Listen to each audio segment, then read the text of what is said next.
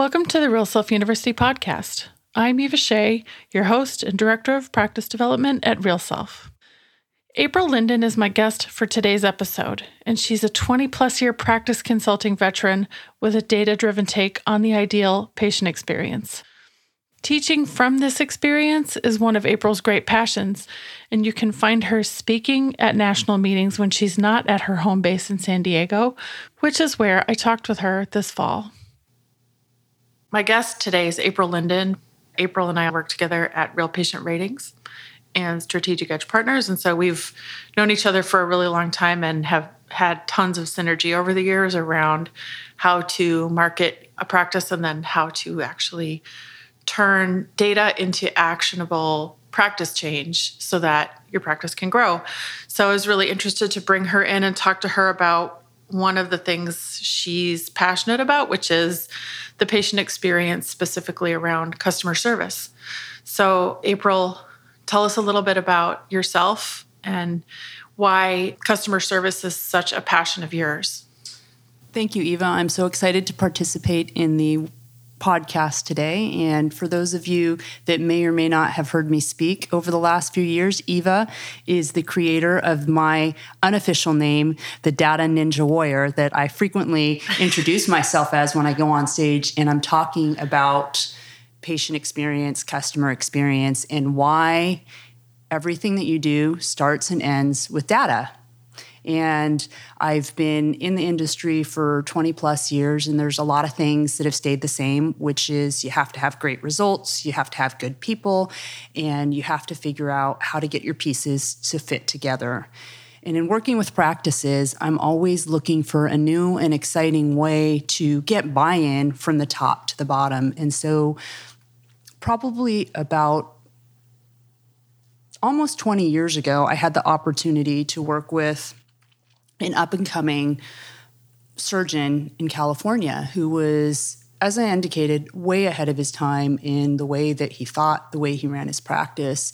And I've been fortunate through the last 20 years to have re-engaged with him on about 3 or 4 different occasions, from when he was a young practice, solo practitioner with about 4 staff, to a 5-location conglomerate with about 60 staff members and multiple business models. So in working with his providers and his coordinators, I was looking for a way to get the buy-in and get them to be excited about what they were doing and how they did it. And so I started to do some research into what was happening in the hospitality industry, and specifically at the Ritz Carlton and the Marriott, because they're very resistant to the economy and to economics, to what's happening in your world. They create such an amazing experience that consumers flock to them year in and year out. And I was trying to figure out, what can we learn from what they're doing at the Ritz Carlton? And I started to do some research about the Ritz Carlton onboarding process and their 12 steps of service. And I realized, in looking at what they were teaching their employees, was very similar to what I was teaching practices across the country, that customer service and experience isn't a 1-hour training, it's a commitment from the top to the bottom. And it is everybody understanding how important that patient is, how important the little touches are, and the 5-star service and the extras, such as being friendly and caring and believing in what it is that you do and what it is your provider does. And it's that ability, that innate ability to transfer that belief to the patient in front of you on the phone and post-op. And so I created this course initially for this practice that I worked with as a way to get them to understand the multiple touches, the 12 service standards, and how each person in that practice lives on a day-to-day basis those. And I've had incredible results as I've given this course over the last 5 years. So you're saying that that kind of mentality can be trained in a practice to someone who maybe doesn't have it? Is it possible? It is absolutely possible. And the way that you train that into a practice or a staff member is everything that we do in our practices starts at the top, and it starts with great leadership that have a vision, that not only have a vision in their mind, but have a documented plan on where it is they want to go, how they're going to get there, and what are the points along the way that are going to make that dream a reality. And when the leadership believes in it, they make a commitment to training their staff, to holding their staff accountable in some of the same ways that they do at the Ritz. One of the most amazing things that I recently learned from the Ritz is that every single day they have, I believe it's called the stand-down meeting. When you start your shift, you have to be at the stand-down meeting where they go through the statistics. They review the customers that are coming in that day. They talk about some of the exciting reviews that came in for the company, and they talk about potential problems. And together they collaborate on how they're going to overcome that. And it was like an aha moment, because even in the late 90s, I was talking about these meetings, these touch-base meetings. I was telling physicians and staff that if you have a goal, you can't just keep the goal and expect it's going to happen. You have to commit to it on a daily, a weekly, a monthly basis in front of everybody's eyes. And with that, you're able to achieve greatness. And back to your question, yes.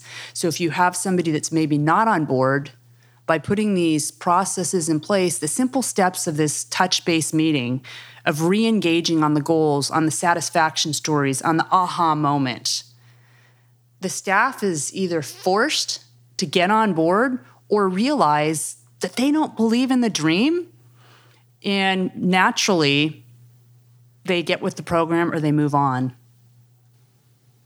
This is really similar to what happens in tech. And I know from you and I working together, we never had these kinds of meetings before. But at Real Self, we have a weekly company stand-up for the whole company, and the same 3 numbers are reported on every week and the results that roll up to those numbers. So I think on a small scale, you're saying every day or every week there's a stand-up. It doesn't take long. It's probably time-boxed so that it doesn't get out of control, and there's strict rules around it. And I think what's important about that daily stand-up is it doesn't mean one person is being managed. It's a team, right? Absolutely. So how does teamwork and team building also play into this kind of practice management strategy? So in the patient relationship process, having come from the data background, and as we know, in working with our previous company, the data really enables you to make decisions on what's important. And through this data, you and I both uncovered what is important to patients and how it's not just the physician, it's not just the receptionist, it's not the coordinator, it's every single person on the team playing a part. So when we get together in these touch-base meetings, what we find is the receptionist is able to talk about a part of the meeting. So she's responsible for, let's say, a thought for the day. The coordinator comes to the table and she's talking about the consultations that are coming in, the patients, the story behind the story. The physician is possibly sharing some of the concerns that he's been hearing from the patient. And we might get the esthetician or the PA to talk about, well, I've got 15 patients coming in, and can you please make sure that we have all of their rewards available so that we are building not just today's practice, but we're building what we're going to look like in 90 days, in 6 months. And it's through that collaboration and the sharing that everybody wins. The physician wins, the patient wins, and it's easy. We go home and we feel like we made a difference. So in that practice you've been working with for 20 years, is this something they do? They do it consistently on a daily basis. They have an agenda. I have an agenda that I put into place, and they keep the core values in the forefront of everybody's mind. I tell the story at meetings about this physician back in the early 2000s. He had a war room. He didn't have a lunchroom.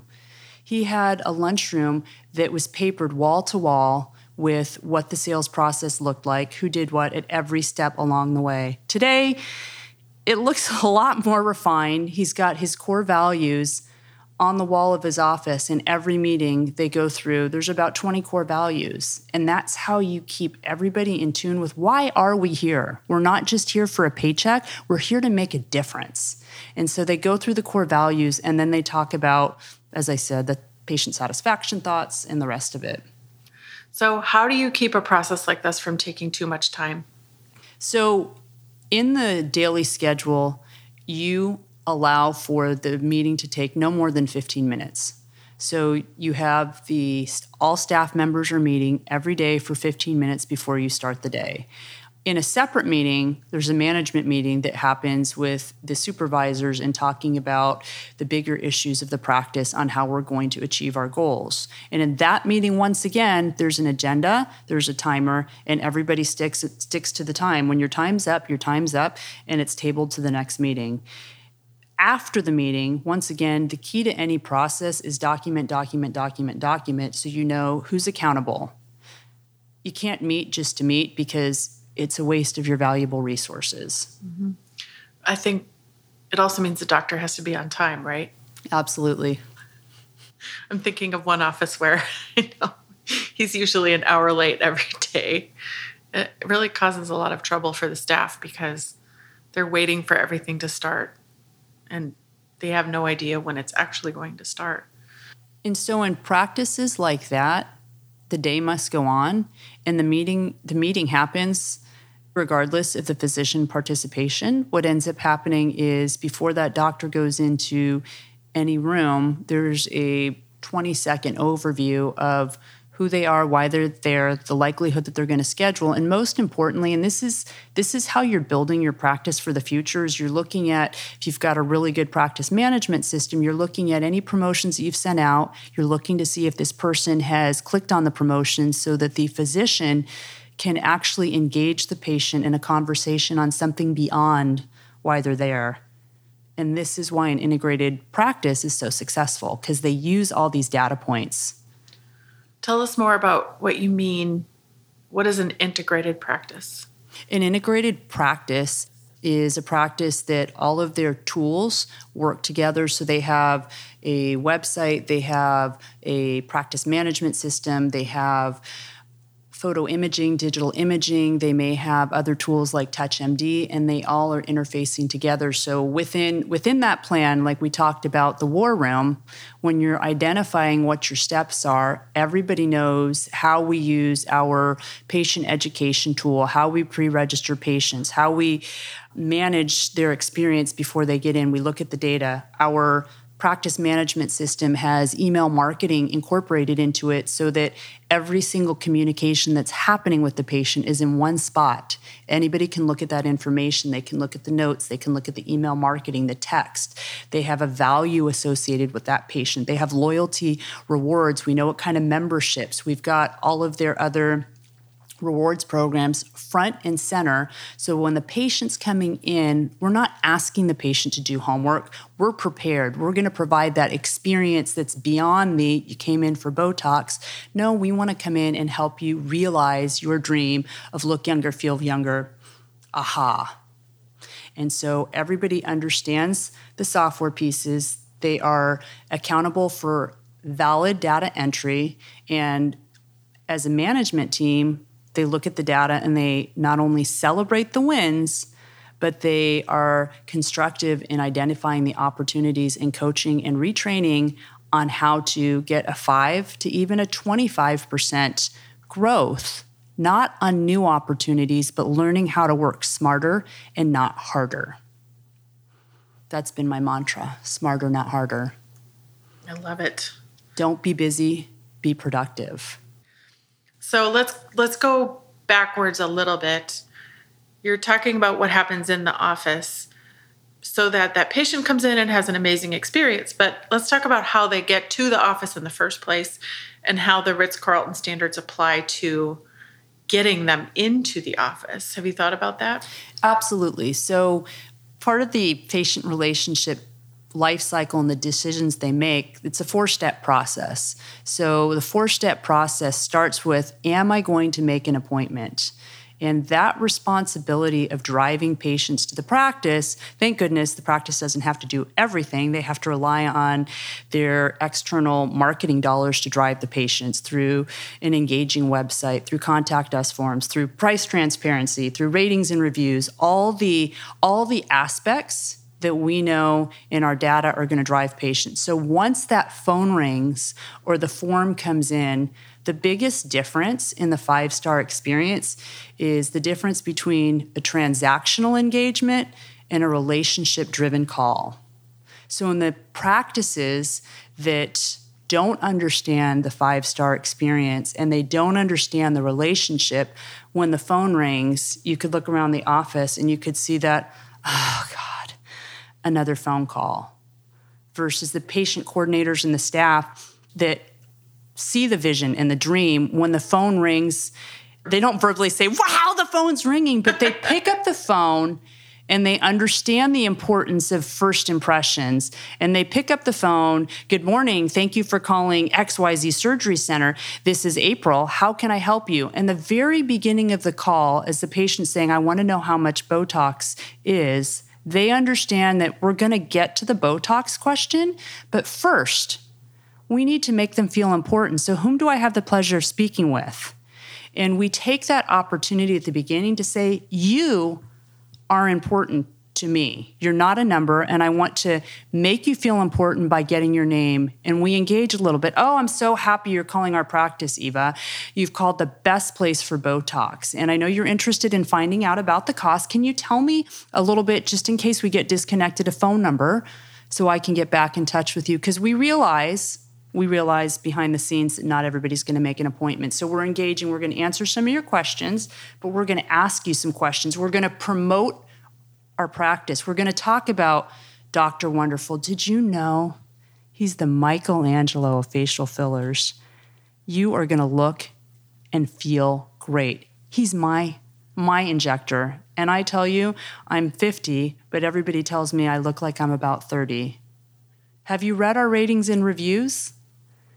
They're on our website, and we've got over 500 ratings and reviews from our highly satisfied patients. Oh, I haven't.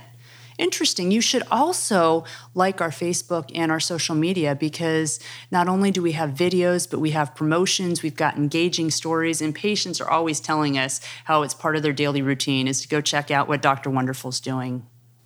I like how you built the social proof in there. That's really smart. Well, it's all in the data. Mm-hmm. So, am I making the appointment? Clearly, if they're talking to you, they're going to make the appointment. What happens next? So what happens next? That's decision one. Am I going to make an appointment? Data-driven practices know that not everybody shows up. So prior to that appointment, we need to make sure that the messaging that we are providing to our patients reinforces the brand that they found when they found you online. So it's one thing to have this amazing interactive website that's got sound and video and beautiful colors, and to send them a boring email or a boring text. You need to have an engaging introduction. Some of our practices have a video introduction that goes out to the patient prior to coming into the office. And once again, we know, one data-driven guru over here, that videos are getting clicked on more so than just your regular email. So the video welcomes the patient to the practice. It has some links to information related to their appointment. We're also going to call the patient. We're going to text the patient prior to the appointment to make sure that they are coming in. Our confirmation calls are beyond the, hi, it's April. We just want to remind you that you've got an appointment on Thursday. See you then. It's, we're so excited to see you. Did you receive the information I promised you I'd send? Did you have a chance to watch that video? Isn't he amazing? Wow, my mom, every time she comes in, is just blown away by his down-to-earth personality. And the before and afters, you did take a peek at the before and afters. Lastly, we want to make sure that you have allowed enough time during the consultation. It's going to be 60 to 90 minutes. All of your questions are going to get answered, and then we're going to put together a personalized treatment plan for you. Are you excited for the visit? I can't wait to meet you. I'm excited. I'm excited. When you are in that part of the process where you're confirming appointments, can you go a little bit sideways into what happens when you can't reach that patient? And should we be proactively canceling people who don't confirm their appointments? And what are your thoughts around preventing no-shows in that sort of same vein of the Ritz Carlton service standards? So I recommend that we don't cancel the appointment, that we have gone ahead and probably touched that patient between the email that has gone out confirming the appointment through a minimum of probably 2 texts that have gone out. They got a text immediately confirming the conversation saying that we're going to see you. They got a text reminder at 48 hours in advance. They got the engaging call 48 hours in advance. And typically, if we haven't heard back from the patient, we're going to call them again 24 hours in advance. So we've given the patient multiple opportunities. No-shows are a reality. And in busy practices, fortunately or unfortunately, sometimes the no-show can be a little bit of a blessing because it gives the practice the opportunity to possibly get caught up. That being said, just because a patient no-shows a practice doesn't necessarily mean that they are not coming to you. It just means they're not showing up today. And because we've taken the opportunity and we have the email, we have the phone number, we are keeping in touch with them over time. They are getting our promotions, they're getting our text blasts, they're finding out about our flash sales. And having looked at the data behind the scenes, I have been able to go in and see that some of these patients that no-showed 2 and 3 years ago, they just weren't ready then, and they're coming back and spending $3,000 and $5,000 and $7,000. It's amazing if you have a process and you have data that you can go back and pinpoint what's working and what's not working and add steps to your process. That's really interesting. And do you know how often they no-show in a practice where they actually do follow all the steps to remind them that many times? I would expect it's pretty rare. So the well-run practices still have about a 15% no-show rate. It's just human nature. You're not going to get 100% of the people to do what it is that you want them to do. And so you're still going to have that. Some practices put into place a $50 deposit that cuts down on that, but people still no-show. And there's so many things that you could be doing in that 15 to 30 minute time spot to enable you to capture more patients. You could take that 15 to 30 minutes and you could go write a blog. You could go look through your before and after pictures and figure out if you have a featured patient. You could make a phone call to one of your best referrals just to let them know you were thinking about them. You could go online and comment on something on RealSelf that's going to help your practice. Instead of going, what, another no-show? It's an opportunity to re-engage with somebody else and complete some other valuable task on your to-do list that's going to help your practice. Okay, so we've gone through 2 of the stages. Am I making the appointment? Am I keeping the appointment? What comes next? Decision 3. So when the staff has done the engagement process correctly, by the time the patient shows up in the office, it's really not a question of, am I going to schedule? It really comes down to, am I going to schedule with you? Because I know in advance what it's going to cost. I know what your technique is. I know that you have availability. I know how much it's going to cost. I know how I'm going to afford it. I've looked at your before and afters. So on the surface, because I, as a patient, have my own checklist. I've read your reviews, so I know other people think that you are, in fact, the Michelangelo. They're all validating what Susie Q at the front desk said. So when they show up, it's really a question, am I going to schedule with you? And the way that the well-run practices approach the day, they had their touch-base meeting, patient walks through the door, and the staff member actually looks excited for that patient to arrive. They stand up, they have a smile on their face, they know it's 10 o'clock, they know it's Mrs. Smith, and they're smiling. Hi, Mrs. Smith, I'm so excited to see you. Can I get you some coffee, some water? Do you need anything? Dr. Smith is running just on time. Let me go ahead and collect your paperwork, or if you need to fill it out, you're going to fill it out. Susie Q, the receptionist, is also, she's aware. Once again, she let the patient know she's setting expectations from the get-go on what's going to happen. So the coordinator comes out, the coordinator walks the patient back to the room, and she's going to do the easiest step in the process that most people don't even know is important, which is the overview of what to expect today. The roadmap. The roadmap. Yeah. We all enjoy reading or listening to our audios or however we get our information, and every single book has a table of contents telling you what to expect. Why wouldn't you do that for a patient? It could be their first time or their 50th. Let them know what to expect today, who they're going to meet, how long it's going to take, when are they going to find out exactly how much it costs, and when are we going to get me on the books, so that we're setting the expectations and we're letting them know when they can find out about the cost, so they're not asking inappropriate questions to inappropriate people. We're doing a little more credentialing of the physician. You're absolutely just going to love your time with him. I know I talked to you a lot about him over the phone, but you're going to find he's even better in person than I talked to you about. Let's do a little rundown on your medical history. The doctor's going to come in. The doctor's not going to get, or the provider, if we're talking about a non-surgical type of visit, we're not going to get down to business. We're going to do that bonding because you're a human. And we know the key driver of scheduling is that you made me feel comfortable and safe. Right. Yeah. Right. So it takes you, 25 seconds, 50 seconds to make that connection, to use the information they provided to say, oh, you found us on the website. Did you have a chance to check out some of my videos? Did you look at this? Did you do some of this stuff? Patients are always telling me how informative our website is. And can I get your opinion? Is there anything that we didn't have? It's showing that patient, I really do value you.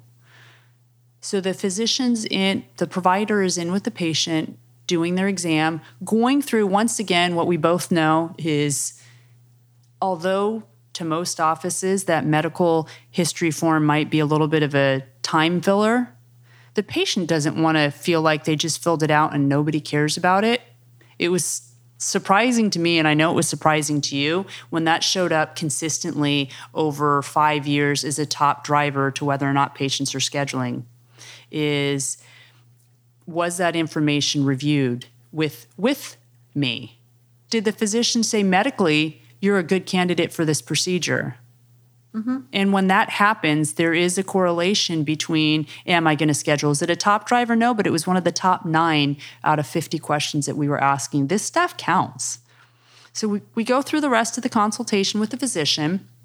We're going to go into the coordinator's office, and now we're going to go through before and afters. Although they might have looked at some of them online, we're now going to tell a story, and we're going to share stories of patients. Now that we've seen what Susie Q looks like, we're going to share some patients that are similar to her in their age and in their goals, and show them, so here's a patient that is a mom of 2, a mom of 3, that has invested just a little bit over time in her maintenance, but as you can see, after having 2 to 3 or 4 different services, she's looking refreshed, she's looking younger, her face is glowing. What are your thoughts about the picture? What do you think? How satisfied are you with the results? Let's take a look at another photo of another patient that was in the office. Once again, like you, she's got these similar characteristics. And it's an engaging process. It's not a script of we have 5 pictures and that's all we show. It's so embarrassing to me when I've sat in on consults with a female who's interested in cool sculpting and we're showing the male pictures. I mean, come on. Are you serious? That's not me. No. That's not her. And you're showing me what's even crazier is when you've got Skinny Minnie who's in to have cool sculpting, and you're showing somebody that is much larger than her. I can't relate. You lost me at picture 1. So then we talk about the fees. And because we understand the why, we're relating everything we're doing back to why she's here. You've always put everybody else before your own needs. And now you're making a commitment to yourself and how you feel and how you look. And so we've got a plan, and you've told us what your priorities are. Your first priority is your forehead and the lines. And then your next priority is your upper face. And then lastly, you've talked to us a little bit about this. So I've come up with a treatment plan over the next 12 months. She might have come in and initially said it was just the Botox, or it could have been the Botox and the fillers, but we have expanded that transaction to a relationship. We're going to get her today, and we're going to get her back because we've agreed and we've listened and we've asked the right questions, and we've gotten her permission to go beyond just what we see over here. So we give her the fees. We have a pause to see what's going to happen, and then we follow it up. This is, once again, another step that most coordinators miss out on. So tell me about the fee quote. How does this meet your expectations? Some patients give a sigh. Some patients say nothing, but when they're front and center, this is the opportunity to make sure, are we within the range, or find out what sort of objections do you have about moving forward? What was your budget? Are you seeing other physicians for consultations? Where are we at in the process? And finding out what is holding them back, because once they leave, you don't have the benefit of the body language to pick up where we're at. I'm also thinking about how if you prepare that person for the price ahead of time, so they're not surprised by the range, that their likelihood to schedule goes way up when they reach this moment. And that if it's less than they expect, that likelihood goes up even more. Right. So that price education has to go way earlier in the process. This is not the first time they're hearing about how much this might cost or what the range is. Correct. We did review that on the phone, and we have some sort of idea on that. And you are correct that at this point they're finding out that this is what we told them, it's within the range. And we're talking about the financing that they got pre-approved on, or if they didn't take the opportunity, we're re-engaging on this step in the process. Now, most practices are going to schedule a minimum of 25% of those patients. And we all go into the day realizing that we're going to schedule 25% of the patients. We don't go into the day with the expectation that 100% of the people are scheduling. We go into the day with realistic expectations of who are our 25% that are going to schedule. So when the patient is looking a little uncomfortable or they're not making a decision, we don't give them a hard time. We go ahead and give them permission. It seems like you need to go home and think about it and talk to your significant other, your decision maker, about this. And what I have found is that once you get home, you're going to realize that you have additional questions or concerns. So next week, what's a good day for me to follow up with you, Wednesday or Thursday? We're setting expectations that we are going to follow up, because we want to make sure that all of her or his questions are answered. What I like about it is you're also making them feel safe and not putting more pressure on them. Right. And that's, for most practices, the brand that they want does not include a lot of pressure or, a heavy-handed approach. Right. Okay. So finally, they have to follow through with the appointment. I predicted that was number 4. Yes. I might have heard these before. You might have heard these before. So correct. So the last step is, am I actually going to complete the procedure or treatment? And once again, it's not 100%. You are going to have people that cancel or reschedule. However, with the documented plan, you're going to be able to capture them at some point in the future and re-engage them potentially on some other service. But that patient that came in and had the treatment or procedure because they had this not only amazing results and they were cared for by everybody beyond the physician. We were touching base with them after the day after they had their appointment. We had them come back in for pictures. We were calling them. We were reminding them about how long the results were going to last. We were proactive in rebooking the appointment so that we got them back in. They weren't wandering into the wilderness to never be seen again. We were asking them for feedback. It's part of our process. How did we meet your needs? Because we're continually looking to make sure that we exceed, not meet, our patient's experience. And as a team, not in our daily meetings, but in our monthly or quarterly, we're going back and we're looking at these patient satisfaction surveys and sharing the data and using that so that we can all learn and all grow. Of course. Thank you for walking us through all of that. There's one question that we ask every guest on this podcast, which is, what is your superpower? My superpower is my love for data. I completely get a high out of finding a problem and diving into the data to figure out, how do we solve this problem? Is the problem re-engagement for existing patients in the Botox world? Is the problem that our promotions or our specials aren't getting enough buyers? Is our problem that we've lost people on the phone? Where's the problem? Using the data, and then how do we go in and we fix it, and how do we hold everybody accountable to how important they are in the process? And I just recently went in and looked at re-engagement on bookings. So I looked at 2 different practices on the Botox fillers, and I wanted to see, for everything that we've talked about, how effective was that office at rebooking patients before they left the office. So we went in and we looked at, over the course of, I think it was a month, they had X number of patients and how many actually rebooked.